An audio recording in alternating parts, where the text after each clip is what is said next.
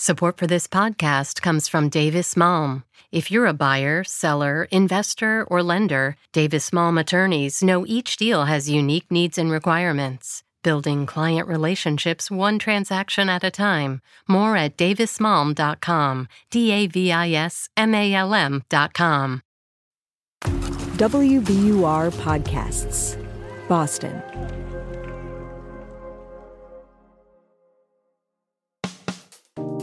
I'm Daryl C. Murphy, and you're listening to The Common. Boston Globe workforce and income inequality reporter Katie Johnston, welcome to The Common. Hello, happy to be here. Yes, so good to have you. So, Katie, you have a story about some research from the Boston Women's Workforce Council that found the gender wage gap narrowed in Boston, while the racial wage gap increased. Tell us how the council came to these findings. The council started collecting payroll data from local employers back in 2016, specifically to look at the gender wage gap.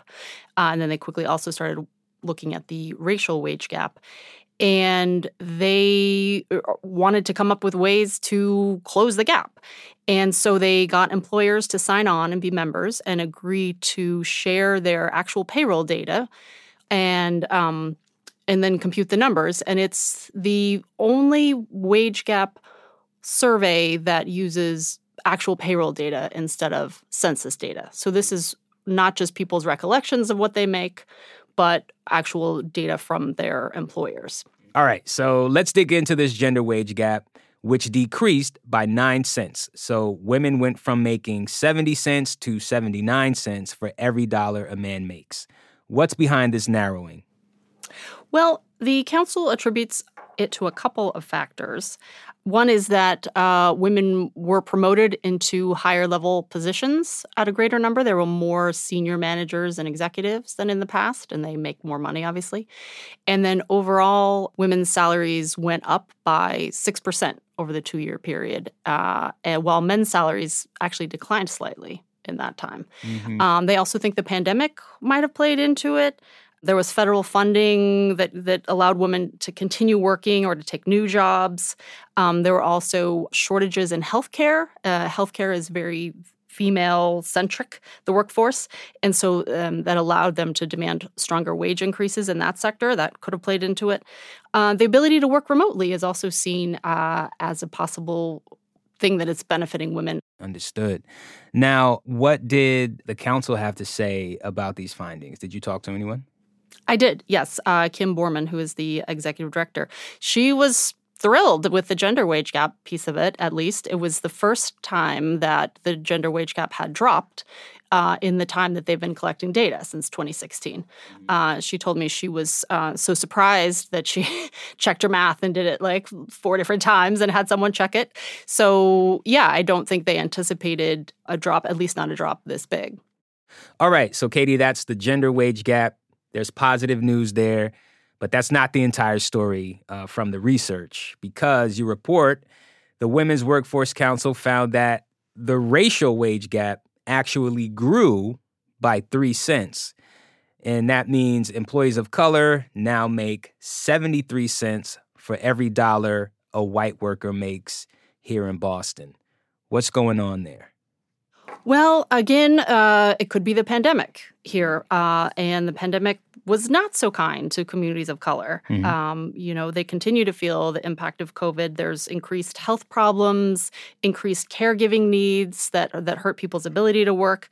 And this has likely compounded the divide that's already there because more people of color tend to work in lower paid jobs and a lower share of them get promoted into management. And so that could have played into this gap widening. Mm-hmm, mm-hmm. Did the report address how racism factors into all of this? It didn't, but clearly it's always there and obviously plays into it. That brings me to my next question, because in recent years, a lot of companies have invested in diversity, equity, and inclusion programs, which are meant to make a more welcoming workplace for people of different backgrounds, right? Everybody, And you report in your piece that white and Asian women benefit from these programs more than others, that being a finding from the council's report. Can you talk about that? Well, I don't have any data on why that's true. I mean, I think the numbers of that are fascinating, though. The report showed that that white and Asian women in the Boston area earned just over $100,000 a year on average, just at these 103 companies that they analyzed, right? That is high, but that's the companies they analyzed. While women of other races are earned between $58,000 and $79,000 a year. Mm-hmm. So that's a huge difference. We're going to take a quick break, but we'll be right back.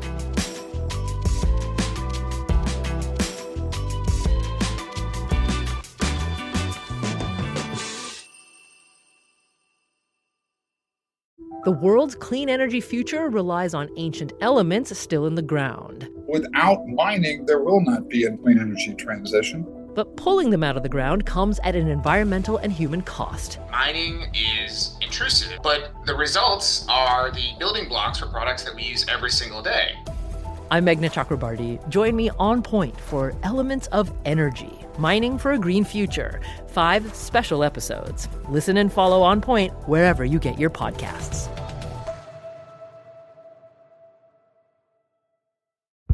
Did you kill Marlene Johnson?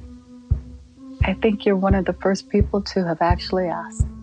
From WBUR and ZSP Media, this is Beyond All Repair, a new podcast about an unsolved murder that will leave you questioning everything. Somebody should be in jail for murdering my sister. A woman who's never been believed. As long as they think I have done this, then they're not looking for who actually did this. And that's what makes it a cold case. No, it's a botched case. And a search for the truth, once and for all. Wow, it just gets more interesting.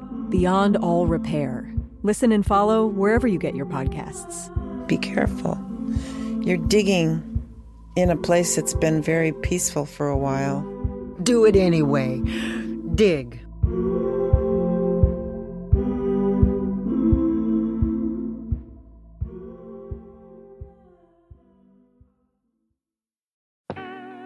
And we're back with more from Katie Johnston of the Boston Globe. Did this report strike you in any way? Does this stand apart from other research that you've reported on? Well, it was a rare piece of good news when it comes to the gender wage gap, definitely. I've reported on this data before, the Boston Women Workforce Council data, and it's never gone down, as we said. And the gender wage gap overall in the United States is, in the years I've been writing about it, it's always kind of holds steady. Obviously, it's a much smaller sample size, but just the fact that there was some actual good news was nice for a change. And I mean, well, it's good news, but a gap still exists. Exactly. Right? We went from, 30 cents to 21 cents. Did the Boston Women's Workforce Council touch on any solutions to these gaps? Yeah, they talked about that employers can really do a lot to address this. It's not easy.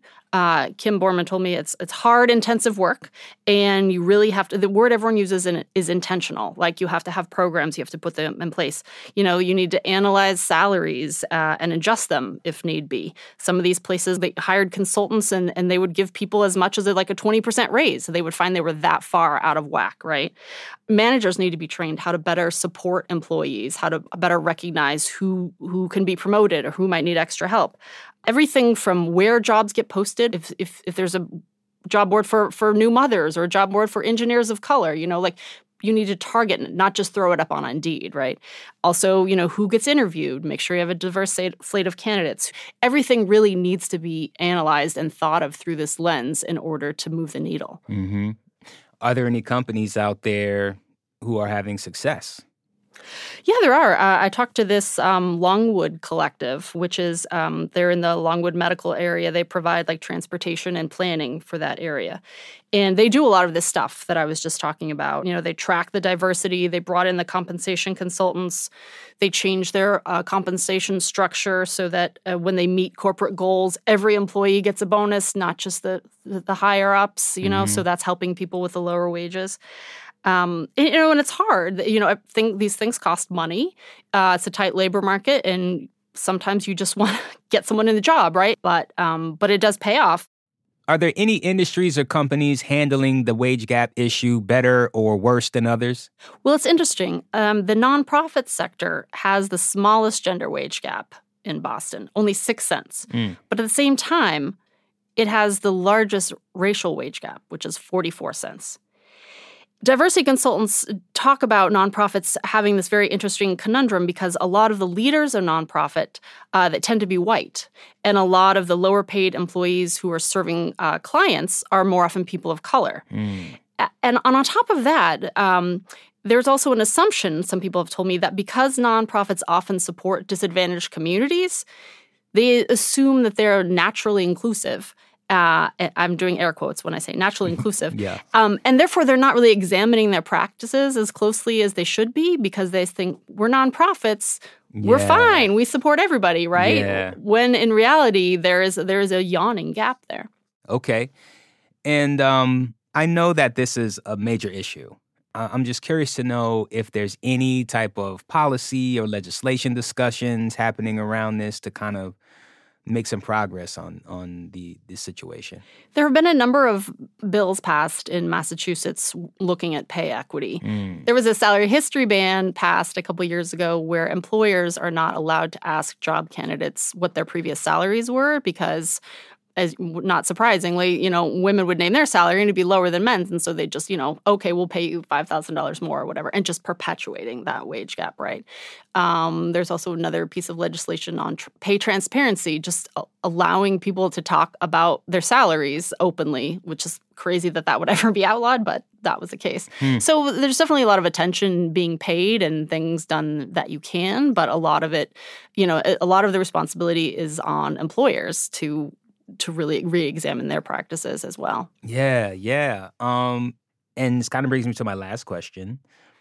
What can people do in their own workplace to help address pay inequity? I know you mentioned pay transparency. Yeah, I guess you can advocate for yourself. You can, try and get that promotion. But again, sometimes they talk about it shouldn't be on the person themselves to fix this problem, right? But you can, and you can advocate for other people, and you can try and make sure people are treated equitably. And if you're in a management position, you can look around and give people the support that they need, right, to grow. And hell, one thing that's helped me, like you said, pay transparency. Talk about your salary. Share it with folks, Somebody asks you, don't hide it, Exactly. If you know that your colleague who does the exact same job with the same experience is making more money, that's power, right? You go to your boss and you say, hey, so-and-so is making this money. I should be too. And, knowledge is power. Right on. Well, Katie, thank you so much for coming through and talking with us. We really appreciate it. You bet. My pleasure. That's Boston Globe reporter Katie Johnston.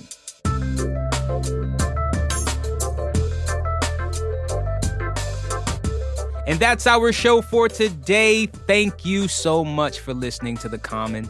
If you want to get in touch with us, hit us up on Instagram at WBURTheCommon or send us an email at thecommon@wbur.org. I'm Daryl C. Murphy, and I will talk to you tomorrow.